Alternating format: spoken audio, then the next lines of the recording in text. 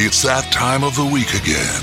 It's that time when the latest episode of Digital Kill the Radio Star drops. It's time to waste another hour or so with David and Chris as they spout out more of their worthless music knowledge. You had time to waste, and I'm not sorry. It's time to hear them discuss the music of their youth, as well as the music of today. I wanna taste love and pain, wanna feel pride and shame. Miss you, misunderstand me. She fell right under my spell. All of me, baby, come on. She danced, she danced.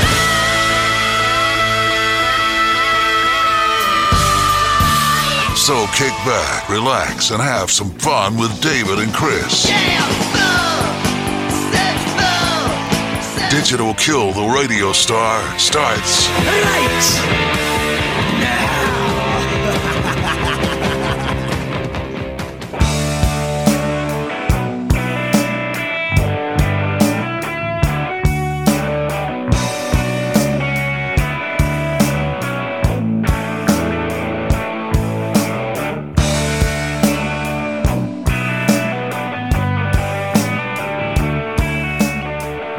What's up, everybody? Welcome back to the Digital Kill the Radio Star podcast.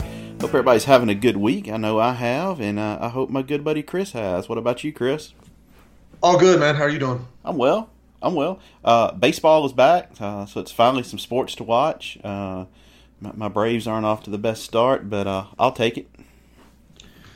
Yeah, I mean, it took a minute. It's weird. I haven't watched much of it, but I've seen some, and it's weird watching these games. You know, when you have silence, and then they'll have the piped-in crowd. I know they're still kind of, they haven't finalized exactly, I guess, everything they're going to be doing throughout the season. I've seen cardboard cutouts in the back behind the home plate.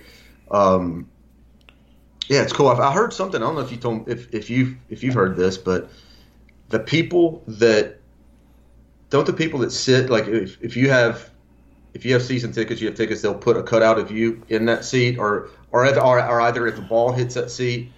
You know what I'm talking about? Yeah, they're doing crazy stuff like that, and some of them you can actually buy to have your like I'm watching it right now, the Braves and the Mets, and so Chipper Jones basically made his career off killing the Mets, and their old stadium was called Shea Stadium, and Chipper named his new son Shea. And so tonight is his first game as a commentator for ESPN, and he bought a headshot of himself, and it's sitting in the stands behind home plate there in New York. But yeah, you can do that, and they're doing all kind of cool things. And I'll be honest with you, the crowd noise thing I think is kind of cool.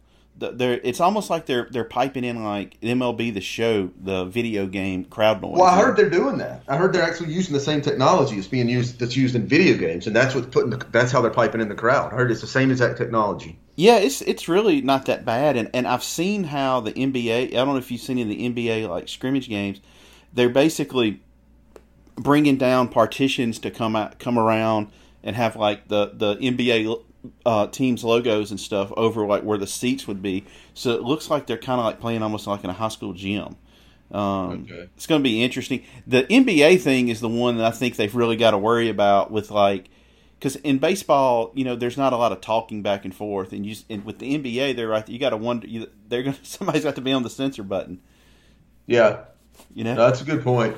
Oh man, interesting world. But I know we're not a sports show. We're here to be music dorks, like we tend to do. Yeah. So before we get to kind of what we're going to be doing for the next 4 weeks, there is an album I think it's actually a debut album by a band has come out in the last couple of weeks, and I had seen them mentioned in some of the Drive-By Truckers forums, and then Chris texted me how good it was, and I've given it a couple of spins, and I really like it. So why don't you tell everybody what it is, Chris? Yeah, and it's a mutual friend of ours that recommended this, and that's how we get so many of our music, so much of the music we love is the recommendations. And he told me about this band called Country Westerns, and the debut album, it's self-titled Country Westerns. And these guys are, they're a rock band, but they have, You mentioned that you saw about them in Drive-By Truckers with I guess the forums, all that. You've seen them mentioned. And don't get me wrong, they don't sound like the Drive-By Truckers at all. But where they parallel is they have their rock bands with that country, I guess country roots, kind of a Americana type sound, and at least hints of it. And this band, I think it does kind of, they're a rock band with that a bit of Americana in them. And so I checked this album out, and it was one of those ones that I didn't have to listen to 2 or 3 times for it to hit me. It's the first listen. It's like, wow, this is really good. And looked into him a little bit, and the drummer is Brian Kyle. I hope I say his name right. Kotzer.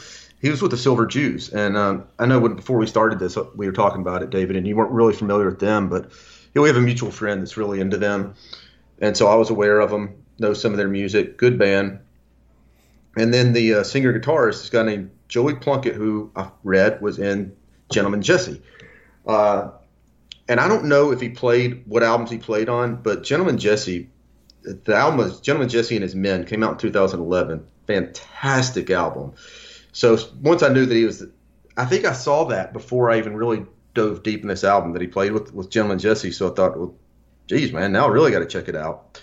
And but anyway, back to this album, Country Westerns, phenomenal record. I was telling David, I think so far, and we're getting pretty deep into the year, as shocking as that is. We're well at this point, we're getting well past the halfway point. And so far, I think I probably have to put this as my album of the year. Check these guys out. If you want just a few songs, the leadoff track, Anytime, I'm Not Ready, It's On Me, maybe my favorite one on there. Close to Me, Slow Nights, but there's not a weak track on here. Yeah, check those guys out and follow them on their social media. Somebody we'd like to actually have on here and have a chat with. All right, so you'll notice this week when you hit play on the podcast, after our normal intro, there was a snippet of a song. It's called "Looking for a Way Out" by the band Uncle Tupelo, and that's a little teaser of what we're going to be talking about today, because we're going to do something we've never done before. We're going to have like a themed month starting in August, and it's going to be called an August of Americana. And what we thought we were going to do is, Americana music obviously has been around for, a long time, but we wanted to concentrate, I guess, on the resurgence of it, or what has brought it to kind of national prominence in the last, 30 plus years. And so what we're going to do is we're going to focus mainly on the No Depression movement and what came out of that. And then we've got an interview lined up in a couple of weeks with someone, and we're going to talk about the second wave bands, and then we're going to talk about some of the people that have come after that. And I'm really excited about this, Chris. Yeah, I am too. And we could easily, I guess we could have gone further back. We technically could go to bands like the Flying Burrito Brothers and Graham Parsons and what he did, because I think that did influence a lot of this music. I think they were early innovators, but I'll look at it this way with what we're really going to focus on today. If you think of grunge, technically Nirvana was not the first ones doing it. They were borrowing a lot from bands like the Melvins, and then the Melvins were getting influenced by other bands. But Nirvana was the one that really knocked the doors down. They really were, in my opinion, they are the godfathers of grunge. And we're going to talk a lot today about who I feel, and I think David would agree with me, they are the godfathers of alt country, Americana, however you want to call it. And I think this is a band that when, I see them, I've seen a couple of articles, or a couple of things where they bring in different musicians, people from the Drive-By Truckers, from Lucero, etc. They bring them in. Rhett Miller, I know, was on, and they of Old 97s, and they always talk about this band. They always talk about the influence. They talk about their albums, and they kind of break down the tracks. B.J. Barnum of American Aquarium, he's another one that I've seen interviewed about these records. And of course, the band we're talking about is Uncle Tupelo. Yeah, they're kind of like, there's the joke about the Velvet Underground, what only a couple hundred people listened to the Velvet Underground, but every one of them went out and started a band. And they're kind of in that vein. I mean, they never. I think their Anodyne album, I think, may have sold like 150,000 copies or something like that. But they never were a commercially successful band. And I was doing some reading on them, and apparently, like, they very rarely even got royalties from their album sales from the record company. But they caused a resurgence in music, but they also, as we're going to talk about, forged their own path. They took some left turns where other people would have stayed down the center lane, and there are a lot of bands that came after them, like Chris said, and members of Uncle Tupelo went on to have much, much more successful careers than the band itself did. Chris and I think probably became aware of them basically at the same time. Our mutual friend Shannon, his brother was in college when Uncle Tupelo was hitting the Southeastern College circuit, and turned him on to them. And is that where you came to know him, Chris? It is, and I'll say this too. Or he said not a lot of people listened to him. They didn't. They certainly weren't at the shows. They were playing. It was in St. Louis, where they were actually formed in Belleville, Illinois, which is a neighbor to St. Louis. They were playing a little. I remember reading in this Wilco book that came out years ago. They really cut their teeth in a little pizza place, little dive music venue.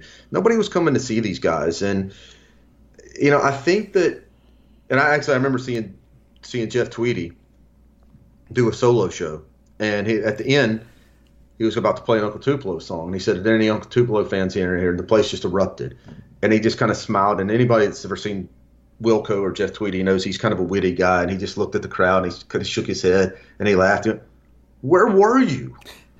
And everybody just started laughing.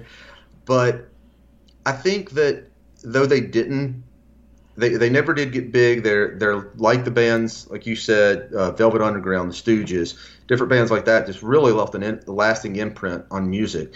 They had a big impact, very influential. But I do think what's a little bit different, I don't think the Velvet Underground, if they had stayed together, with what that sound was, I don't think they were ever going to break big into the mainstream. I don't really think Iggy and the Stooges, if they had kept that sound, were really going to break it big. I'm not saying Uncle Tupelo would have broke big, but I think they were on the right track. We'll talk about this a little bit, but I think they were already getting that momentum, and then they released an album that made them take not a step back, but probably about 5 steps back, which we'll get into that. I know, Dave, you already know what I'm talking about. But and based on that, you can say in some ways their decisions are what kept them from really getting bigger than they were. But I think if they had stuck it together after Anodyne, maybe, whereas Wilco and Sunvolt went out and both had some pretty immediate success, I think the next Uncle Tupelo album would have been that same success. I agree, especially, they had an appearance on Conan and had some real, like, I just double-checked it to make sure Anodyne did sell 150,000 copies. I'm actually surprised by that number. I am too. The No Depression and Still Feel Gone combined for 40,000 in sales. So I mean, they went on, was it Sire Records, and that was what Anodyne was on, and they made it to like that Billboard Heat Seekers chart, and I think the record company was really going to get behind them, and we'll get into that a little bit later. They just self-inflicted wound after self-inflicted wound. But all right, so through this next couple of weeks, you're going to hear some terminology, and I want Chris to kind of explain it for everybody so that everybody kind of understands. You're going to hear the term No Depression, the No Depression movement, and alt country. Chris, why don't you kind of tell people what that means? As far as No Depression, and I think, David, that this is what you're talking about, that there was a magazine and a website and all that really got big for this movement, and it was an Uncle Tupelo song, which is actually a cover song, but still, it's a cover of I believe it was a Carter Family song. But that song, it kind of, I guess you can say, kind of really, the movement's almost named after it in a way, after what they did to that song, which they weren't the first to take a Carter Family song. I mean, geez, those they got covered, probably made one of the most covered of any in country music history. And then when you talk about alt country, alt country, it is what it sounds like. It's you take the alt, just short for alternative, and country, because it is so heavily rooted in country music, and there is that country music, but they take these different elements and they forge their own sound. And as I said, you go back to the Flying Burrito Brothers, Graham Parsons solo. He was already doing some of that. He was more country, and guys like Townes Van Zandt. There's another one. They were country, but they're a little bit left of center. They're doing stuff a little bit different. But where Uncle Tupelo came in and really gave it that different sound is, I think they brought, instead of just rock, they brought in punk. And they brought those punk elements, which kind of went away a bit as they went on as a band. It was more of what the bands that followed would have, which was more of a traditional, as we say, alt country. But Uncle Tupelo, yeah, it was a little bit more the punk influence that came in. But that's all it is. It's just alternative country. I mean, just as in the 90s, what was big on every time there was an alternative radio station, and which of course you get me going on that again, and I'll tell you again how stupid that is, that alternative was the mainstream. Right. Yeah. If you're like at certain times, if you wanted to listen to alternative music, it would not be what you were listening. REM at one became not alternative. Oh yeah, they were the mainstream. It was so funny that there was a genre. The biggest genre in the world was called alternative. Right. Yeah, see, I've always thought that was fascinating. Like, I guess at that point, alternative music would have been like something from the 70s or something, Well, I mean, or you could look at alternative bands like Sonic Youth were still, Dinosaur Jr., which they ended up having some 90s hits and all, but there's still plenty of stuff that truly was alternative, because that's all that is. It's alternative to the mainstream, alternative to what's being played on every other station. But then the alternative became the mainstream. Never quite happened to alt country, though. Right. You're not going to turn on a radio station, your favorite pop radio station. Well, now you turn on your favorite pop radio station, you're going to hear Beyonce, which, don't get me started on that one. But this was never a huge, I guess, radio friendly type of genre, but it's a lot has come out of it. And you've seen a lot of big bands. We mentioned at the beginning the Drive-By Truckers. You look at the success that Ryan Adams has had, and there's a long list of people, which we'll get into. But again, the focus is on Uncle Tupelo, and I know I'm rambling like crazy, but I got so much to say about these guys. So most people know the two principal members are Jay Farrar and Jeff Tweedy, and Mike Hydorn was the drummer, and Jeff Tweedy played bass, and Jay Farrar played guitar, and Farrar sang most of the songs. Tweedy sang some, and his involvement in singing got more as the band went on. And then they eventually added John Stirratt, who was in a band called the Hilltops, which eventually turned into another pretty popular alt country band called Blue Mountain. But he joined, and then who was the fiddle player they hired? I've lost his name. I can't think of it. Anyway, so but that was all at the very end. The ship was sinking at that point. So what we're kind of going to focus on it really is kind of Jeff and Jay, and they like Chris said, they grew up in Belleville, Illinois, which is east of St. Louis in southern Illinois. And the way Jeff describes it, in his autobiography and everything, it sounds like a pretty bleak place to live. And like a lot of rural places, people there were, into country music and stuff like that. And Jeff and Jay, they liked some of that old school country stuff, but they were also in, like you said, the Minutemen. They were into the Stooges. They were into punk. And I think they kind of bonded over kind of that initially, don't you? Yeah, well, it's been. I haven't read I know it's crazy, but I still haven't read the Tweedy book. It is on my list. But I did read the book. Is it Learning to Die, right? Yeah. Or Learning How to Die. And that was a phenomenal book. But I believe, they were young in high school when they got together. And I think it was what happens with a lot of bands. It was in high school, there's only so many kids that are into the type of music that they were, that are just like when I was coming up. There was only so many people I could really talk to about music. And then they actually started playing in a band called the Primitives, which Jay's brother, Wade, sang lead vocals. And I don't remember all the story. I mean, we're not trying to give a whole history lesson. We're going to talk more about the music, but that is how it morphed. And I think it was just that common bond of a couple of guys in music, and that's how Jeff and Jay became buddies. Yeah, and they just like you said, they bonded over that music. And you grew up in a small town, and you're listening to something that's not in the mainstream. There's not going to be a lot of people, kind of for you, like you said, for you to talk to. And this is, of course, before the internet, before all of that. So you only had a few people to commiserate with, and if you found that person, you bonded with them. You went to the record store together. You traded stuff. Jeff talks about in the book them, laying around, listening to music together and just really bonding over a lot of that. So let's kind of get to that first album, like we said, which created the movement known as No Depression. And this was something that you just would not have heard, like you said, on the radio. You wouldn't have heard this on country radio or rock radio. And it was released in 1990 too. Let's keep that in mind. Yeah, so I mean, you couldn't go from Unskinny Bop to Graveyard Shift, on the radio. All right, so Chris, I mean, this is the album that starts it all. The magazine's named after it. The movement's named after it. Kind of, what are your thoughts on it? I really like it. It's different from the other records that they did.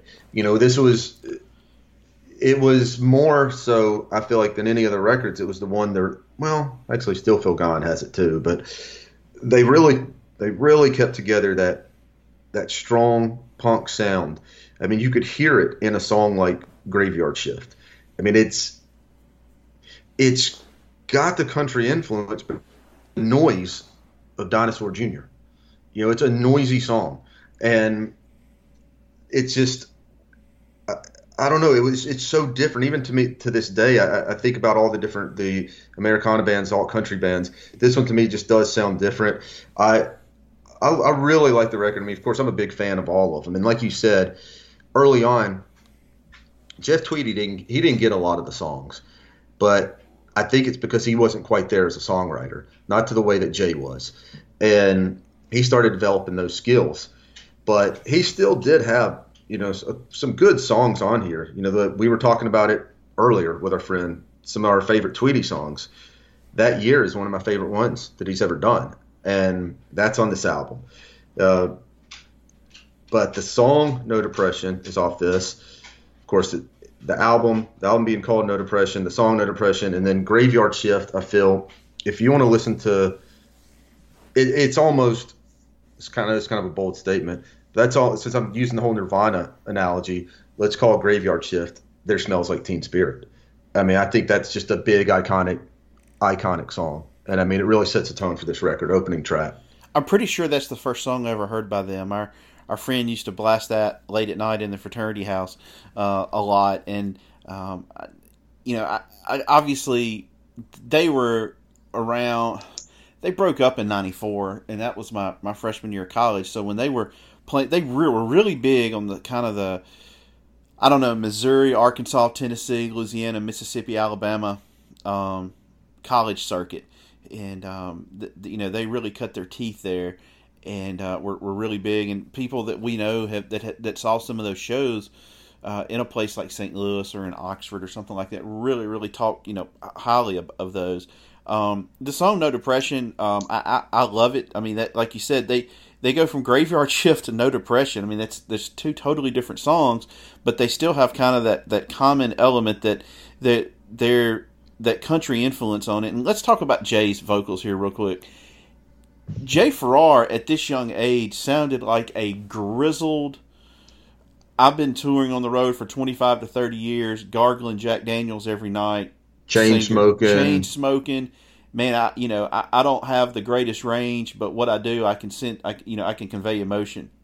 I agree. And also, I'm going to take the part from, this is something that I think he did a great job, like Bruce Springsteen. I don't know what his upbringing was, but I know he wasn't spending his life working in the factory.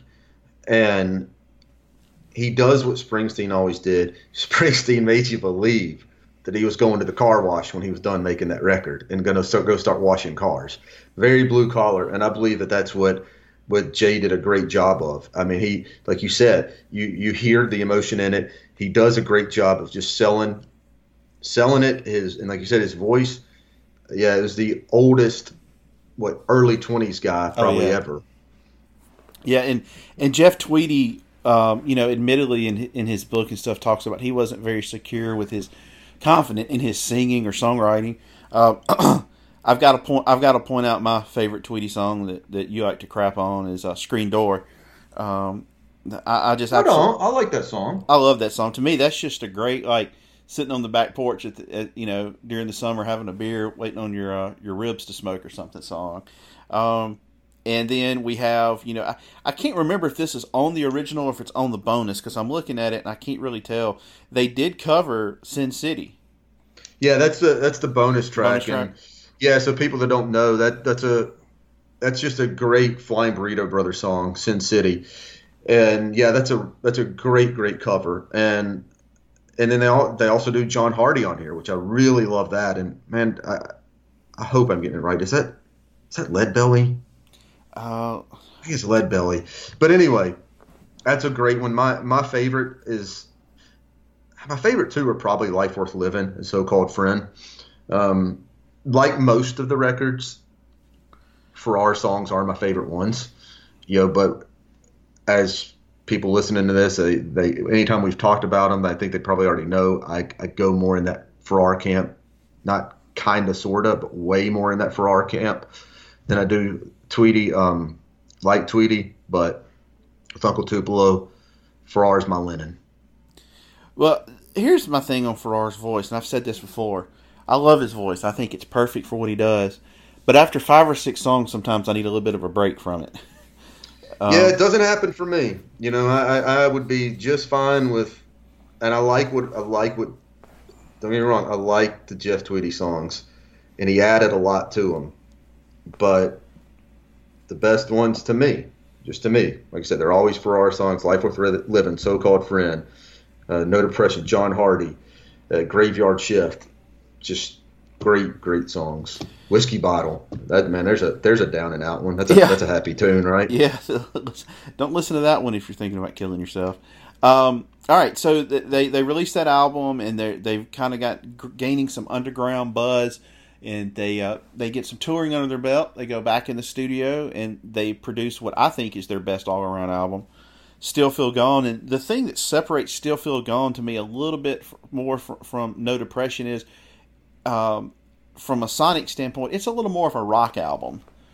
It's not as much of the country and kind of folk music that you had on some of the No Depression tracks. Sitting here looking at it, the opening track, Gun, is awesome. Looking for a Way Out's a great song. Still Be Around, that's my favorite Farrar tune. There's just something about that song that just gives me the feels every time. And then you have a song like Postcard and D. Boone, which is a tribute to the lead singer of the Minutemen, and True to Life. Just a really good album. Yeah, look, I mean, this is my favorite one, and I love all the songs you named on here. I don't think you named Postcard, but that's another one. I did, Oh, you did? Okay, sorry.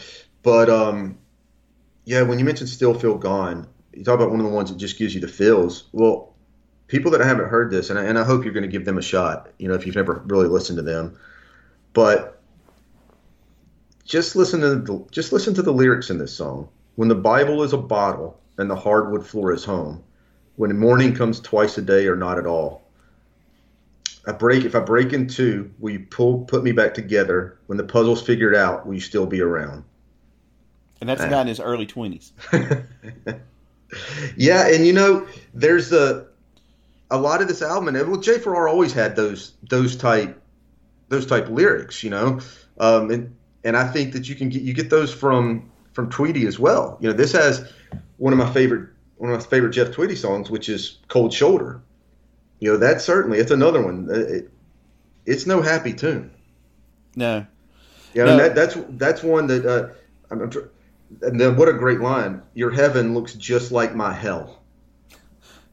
I mean, damn, that's a cool line. I love that. It's definitely one of my favorite Tweedy songs. Tweedy, you were starting to hear more of an emergence from Tweedy on this album. Gun, was, I guess, in the same way that you had that opening track off No Depression that just really came out the gates and hit you hard. Well, so did Still Feel Gone with the song Gun, which was really different too. And I know we keep saying everything's different, but this one really was, because that was, to me, that's just a rock and roll song. Right. You know, that's not an alt country song to me. That's just a rock and roll Right. song, but it's a great rock and roll song. And then Looking for a Way Out, I can put that in consideration anyway as being up there with my favorite Uncle Tupelo song. That and Still Be Around. I love those. True to Life and, like I said, Cold Shoulder. Great songs. And this one also had I believe this was, wasn't it released on the official release that I Want to Destroy You, or is that also bonus? I can't remember that one. That was a B-side. Okay, yeah, but that one that's a great cover of the Stooges. And one cool story about this, I said I don't remember reading the book, or don't remember all about the book, but one thing I do remember about that Wilco book is Jeff Tweedy saw a girl come into the bar who he, I guess, had been dating, somebody he was not very happy with. I guess they weren't together anymore, and he dedicated that song to her. And they went right into that song when he saw her. I mean, now look, Jay Farrar's never going to win a personality contest, but Jeff Tweedy, regardless of what you think of what he's doing now, is a funny guy. Yeah, and that's one way to really get at somebody. I mean, you walk in and you get a song dedicated to you that says, I want to destroy you. Yeah, that's not the biggest compliment. But no, this is a great record. Like you said, got a lot of just more pure rock in it. And I think also, too, we haven't really talked about this, but I love the title, Still Feel Gone. It's great. Love that title. So if you're listening to this and you have never listened to any of this music, and maybe you're kind of scared off by the title alt country, and you know, I'm not a big country music fan by any stretch of the imagination, so I can understand if you're not into country music being scared off by this. This is the album to try. This is the one to try, and then you can spread out from this one. But this is the one that if the country stuff makes you a little uneasy, you're not the biggest fan of, this is the one I would go to first. Wouldn't you say the same thing, Chris? Absolutely. I mean, it's definitely going to appeal more to the masses. It's the one that I think they really, really could have built off of this record. And where we said the next one after Anodyne, which we'll talk about in a minute, the next one off that could have really broke them. Well, the next one after Still Feel Gone could have broke them. It could have made them big. But like I said, they would have had to stay together and keep going after. But I guess what I'm trying to say is they delayed. They delayed what could have been big success. And I think you really got to respect them on that. They did what they wanted to do. You know, they weren't seeking fame and fortunes because they knew what was coming next was not going to give them fame and fortune. And like I said, so you respect that. I mean, it was a hell of a move. It was a risky move, but it's one that worked out with a just brilliant album. Yeah, so what he's talking about is an album called March 16th through 20th, 1992. And this was produced by Peter Buck. Now, Peter Buck had heard their version of Atomic Power and was really impressed with it, and basically asked them to come to Athens, Georgia. He would produce it without a fee, and he put them up in his house. And, you know, like we said, Still Feel Gone, built on No Depression. They were getting bigger. There was momentum. And they go in and put out an album that basically they deconstructed everything they've done before that. Yeah, they took a step back. You know, if you go, they went out and they did, well, really what they did an acoustic record. It was all acoustic. It was, Jeff Tweedy has said, though, he thinks it's their heaviest record. And I think I know what he's saying. I mean, it's at least emotionally, it's heavy. But great songs, great just reworked versions of old traditional songs. For example, Moonshiner. Moonshiner is probably one of the first songs that really captured me. with Uncle Tupelo, and that's when I started trying to dig a little bit deeper, and then I started listening to the record as a whole, and I just loved it. So technically, I guess this was probably one of the first albums of theirs that I got into. I really can't remember, but I think that the song Moonshiner is what really opened the doors for me. I don't know about you, David, but that, like I said, I think that's probably the one that hooked me the most on Uncle Tupelo. And to this day, even though I say Still Feel Gone is my favorite, I can make an argument that this one is my favorite. They're different records, but and this one is more rooted in traditional sounds.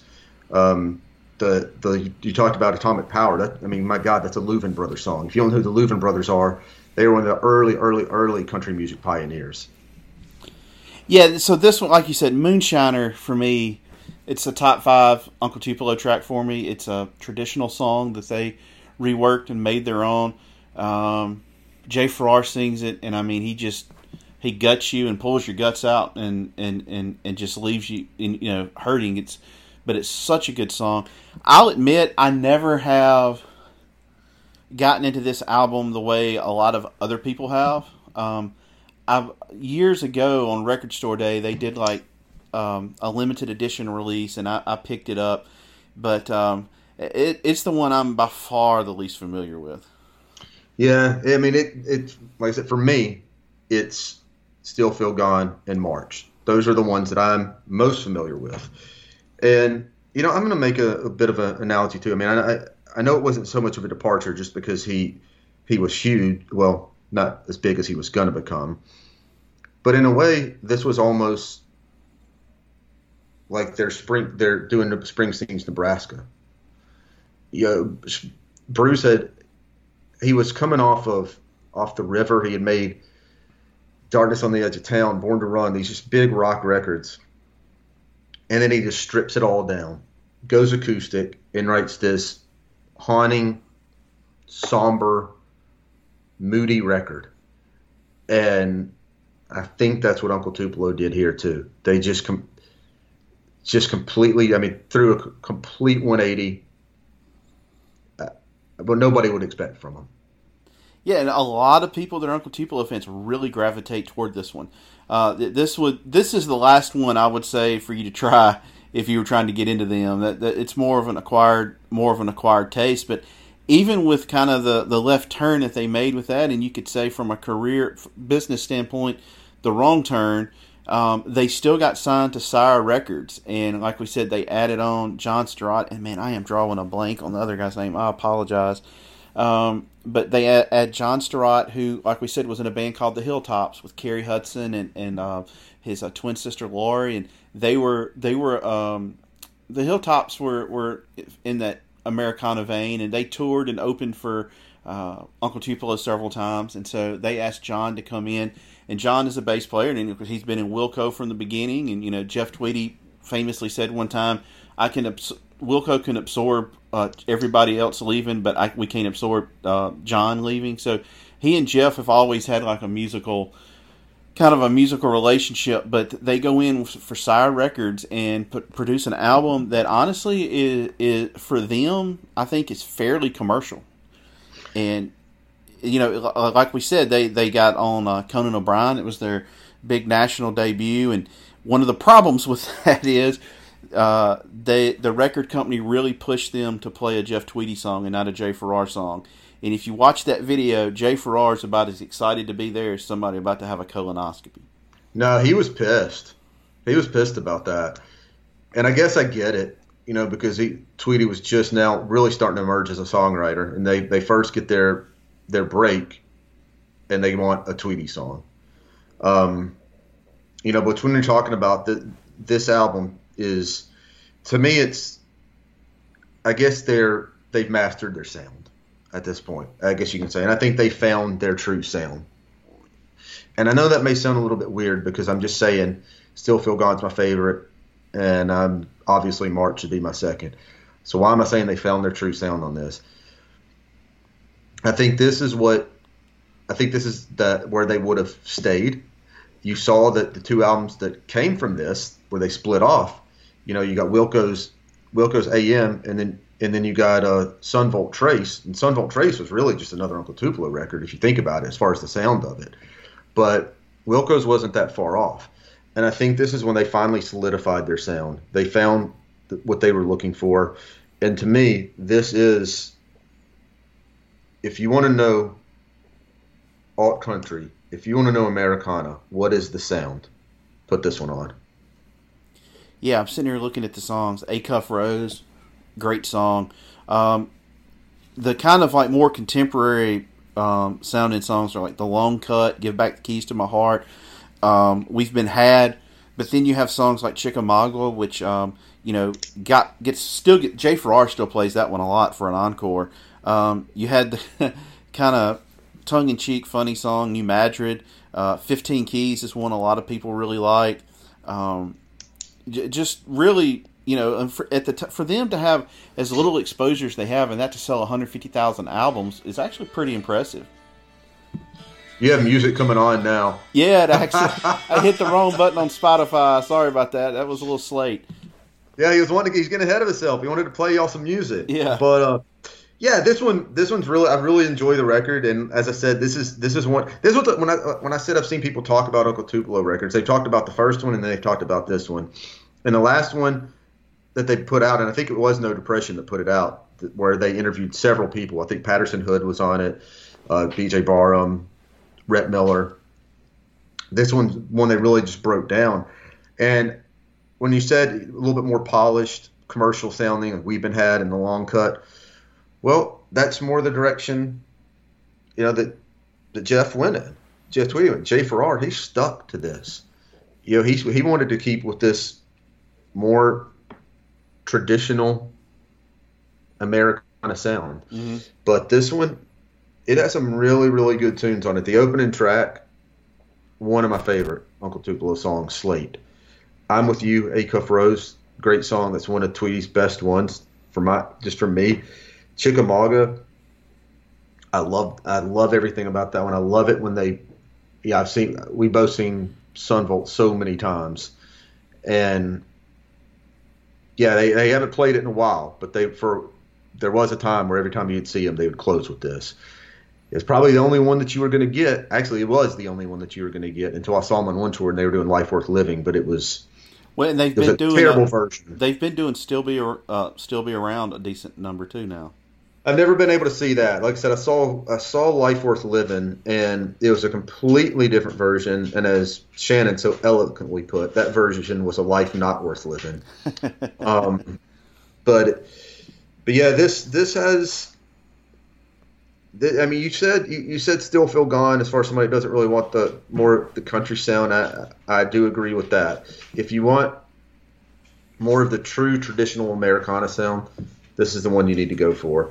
This is one where I do think that the next record, I think they would have had some success off of it, because I know that Wilco, they didn't really have commercial success, not really with that first one. They had a video off the first one, so there was technically a single, but you didn't really hear it on popular radio, on the radio that again we referred to, alternative radio. But Farrar did with Drowning. So I think the next Uncle Tupelo record, you probably would have got a single. Yeah. That would have made it to radio. Yeah, from a commercial standpoint, Farrar won the first round when they broke up, and then Jeff got back at him. Well, but part of that though is you're right, but Jay Farrar, I think sticking to what Jay Farrar has always wanted to do, where we said I don't think Jay Farrar's ever. I don't think he's ever cared about success. It's the same way that the band I compare him to is in Nirvana. Kurt Cobain. It wasn't about success, and I don't think that's anything that he's really. Yeah, he wants to be able to obviously make a living, but he proved he could do something more from a commercial standpoint. But Tweedy was after more. He wanted to experiment more of the sounds, and some of those later Wilco albums, he got kind of out there. Yeah, he really, really has. But those first two were an extension of Uncle Tupelo, and by the time they got to Summer Teeth, they were kind of a different animal.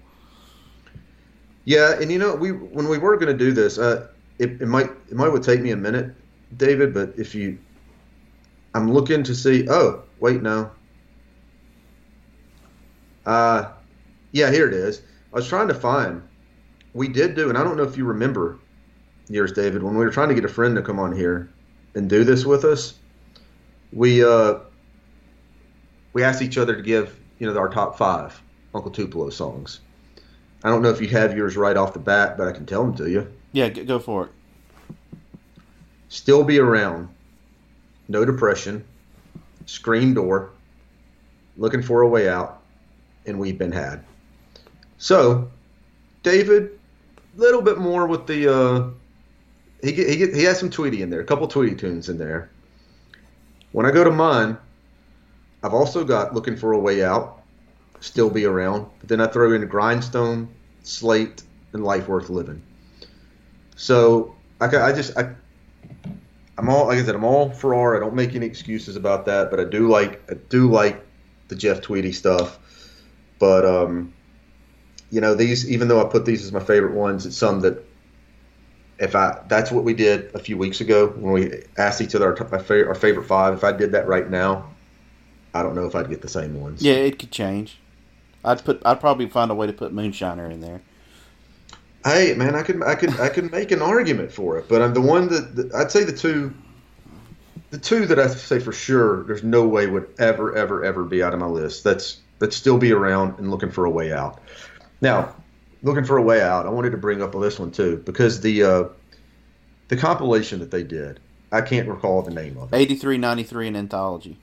Okay, the version they had of Looking for a Way Out on that was phenomenal.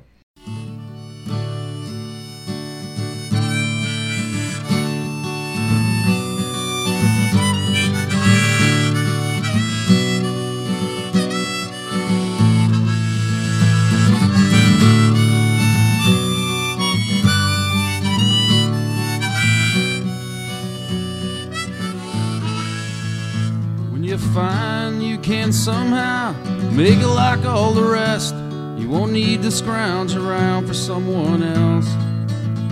Torn between the unknown and the place that you call home, and the life you want but have never known. There was a time you could put it out of your mind, leave it all behind. There was a time, that time is gone. Mister, tell me, 50 years in this town's done for you, except to earn your name place on a bar stool. Spend your whole life in this county, you never been out of state. You say you're gonna make it out before it's too late. There was a time you could put it out of your mind, leave it all behind. There was a time, that time is gone. Time when nothing seemed to make much sense. Now this turned more intense, and all the crutches you kept around now are nowhere to be found. Remember when you didn't have to look ahead or behind you? There was always something right there to do. But now it's life in some kind of trap, looking for a way out. We keep moving on, that's what it's all about. There was a time you could put it out of your mind, leave it all behind. There was a time, that time is gone.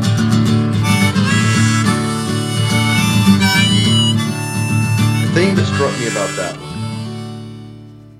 I feel like they did what I wish Uncle Tupelo had have done more of. I think they really had something that they could have done more of and made great, and that's harmonizing. I think they were good at it, and that song that's on that compilation, it gives you a good example of it, but I don't think they did it as much as they should have, because I think they could have been great at it.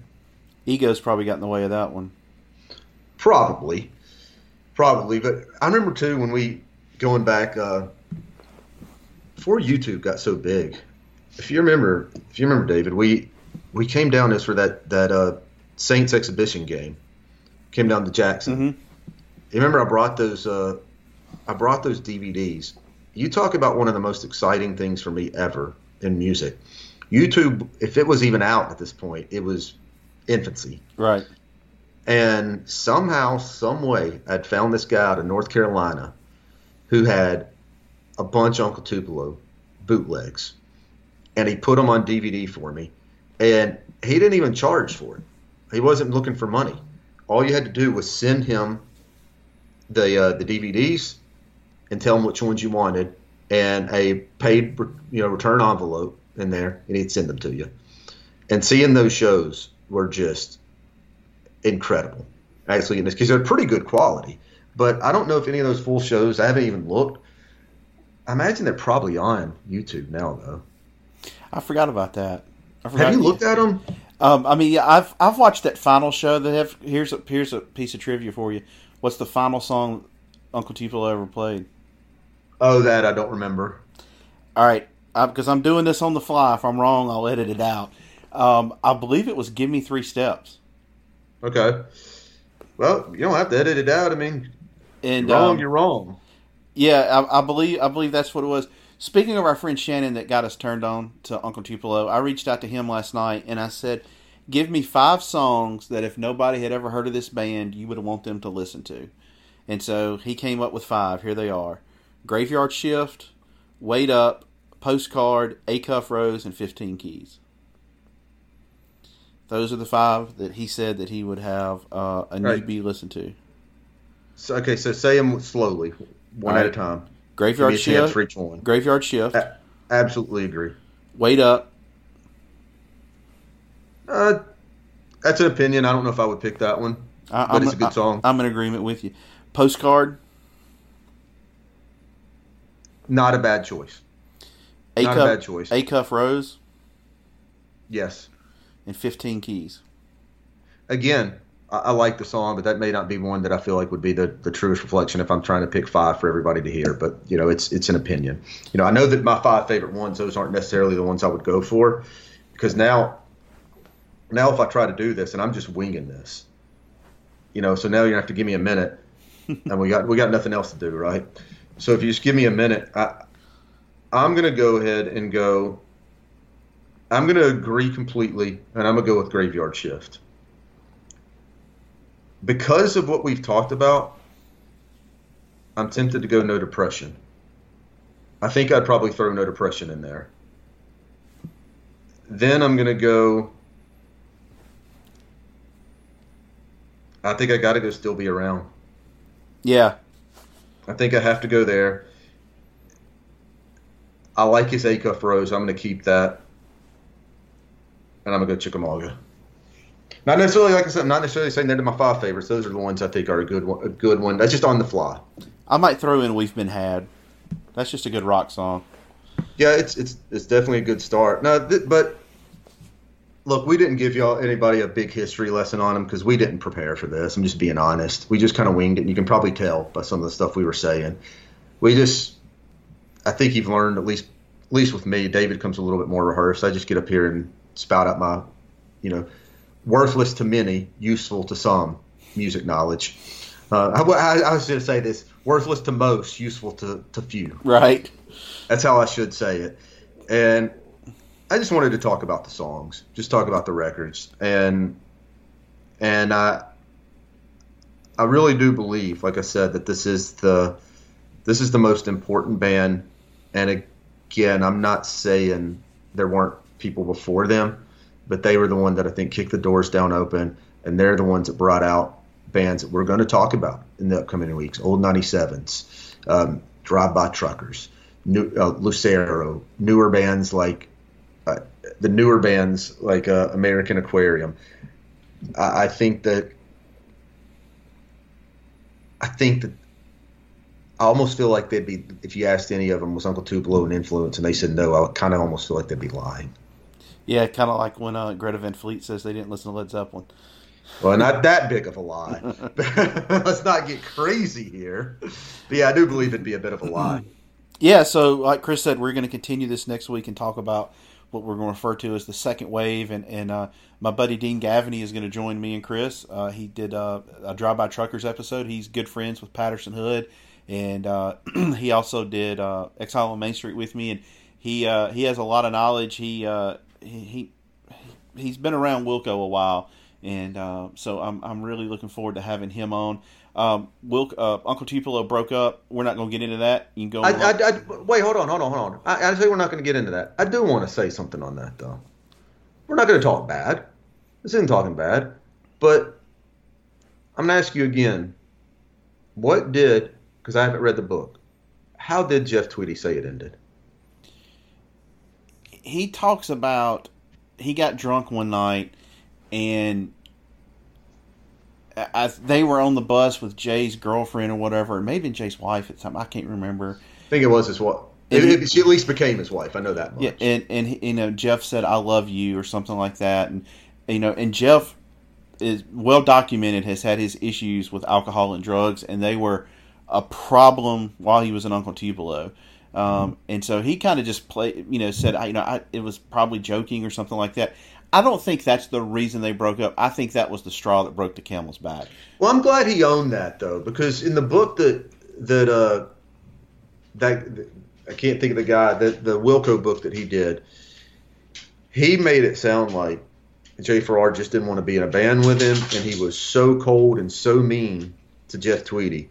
And I already knew of this story that you're talking about, because if I'm not mistaken, and I may have this wrong, I'm not starting rumors here, so I'm admitting that I may have this wrong. But I want to say Jeff Tweedy, Jay Farrar, he never did talk about it like he doesn't talk about anybody or anything. But he was, I think, put on the spot and asked about it. And he did say that I think he just said he hit on my wife. And whether Tweedy was joking or not, if Farrar took that to be real, I get it. I get it. And I think Farrar knew that he could do it without Tweedy. He didn't need him. And quite honestly, he proved it. Yeah. He proved it when he put together Sunvolt and put out Trace and had the most success that he ever had. But yeah, it definitely made that first book about Wilco really made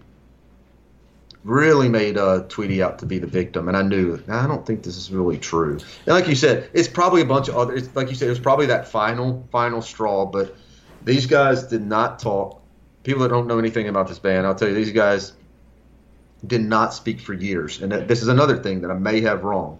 But didn't they run into each other on vacation at the same place? The story is that they rented a house. Jeff and his wife rented a house on a beach in Mexico, and he gets up and goes for a run one day or something, and he's coming back and he sees his wife talking to somebody. And you know how Tweedy is. He's a great storyteller.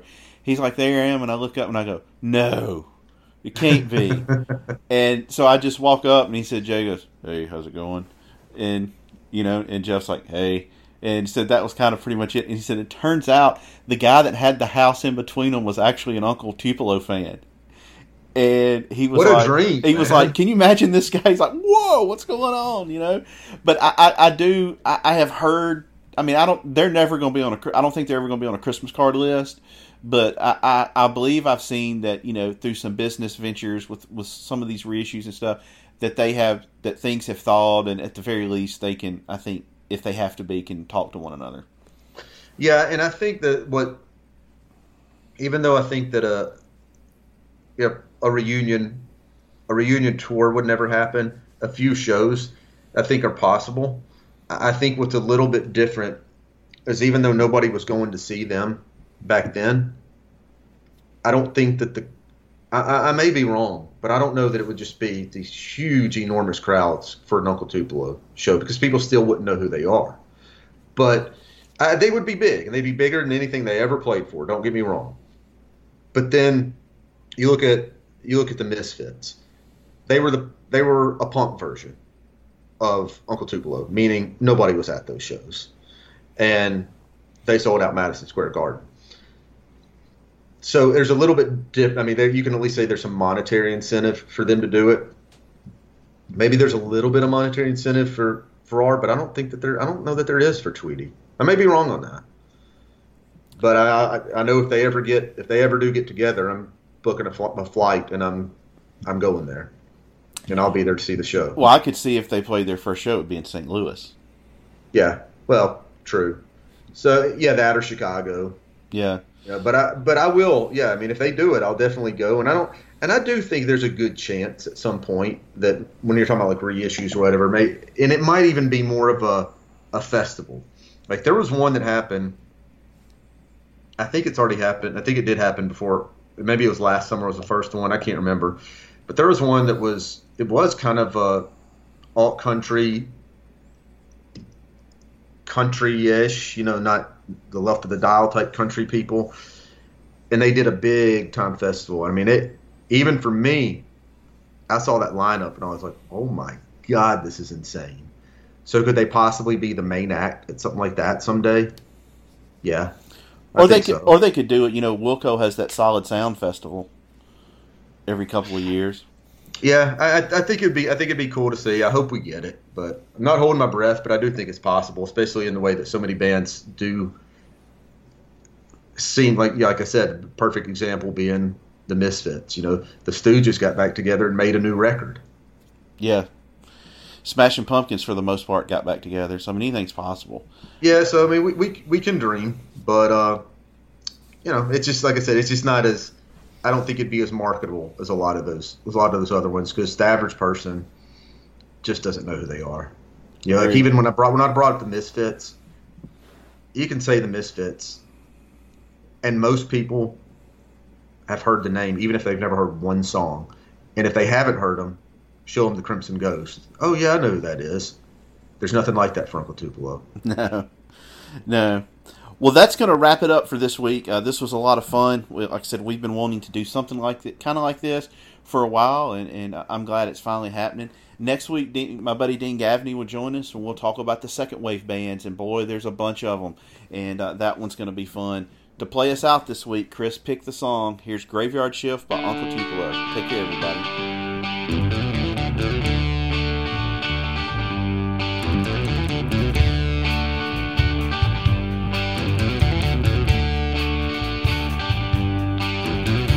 Hometown, same town blues. Same old walls closing in. Oh, what a life a mess can be. Well, I'm sitting here thinking of you. Won't you give your thoughts to me?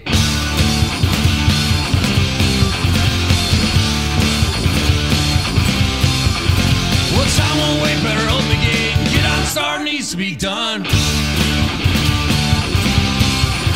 It's winding down, there's much you miss, working on that graveyard shift. But I'm not saying things won't go wrong as the day comes along. What I see is true, I could learn to believe. Can't look away, the powers that be might take it all away. Together we burn either way.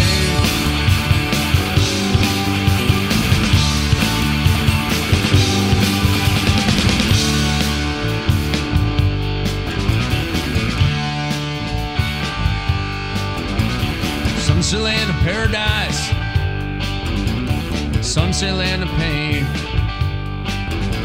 Well, what side are you looking from? Some people have it all, and some want the gain.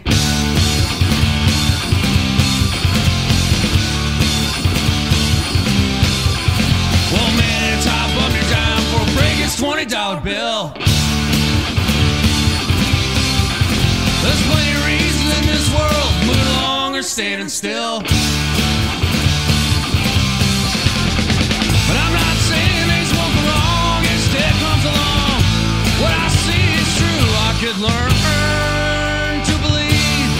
Can't look away, powers that be might take it all away.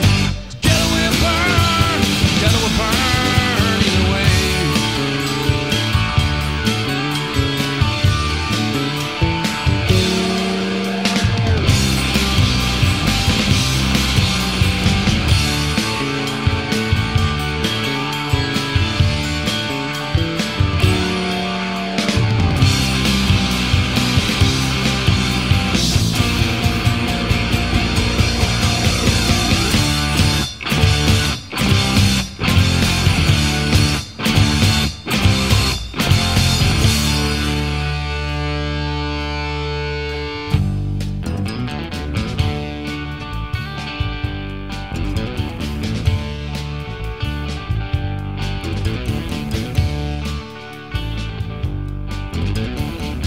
time's been looking for a reason. Seems the simple ones beat the most truth. Well, what a life a mess can be. Well, I'm sitting here thinking of you. Won't you give these thoughts to me?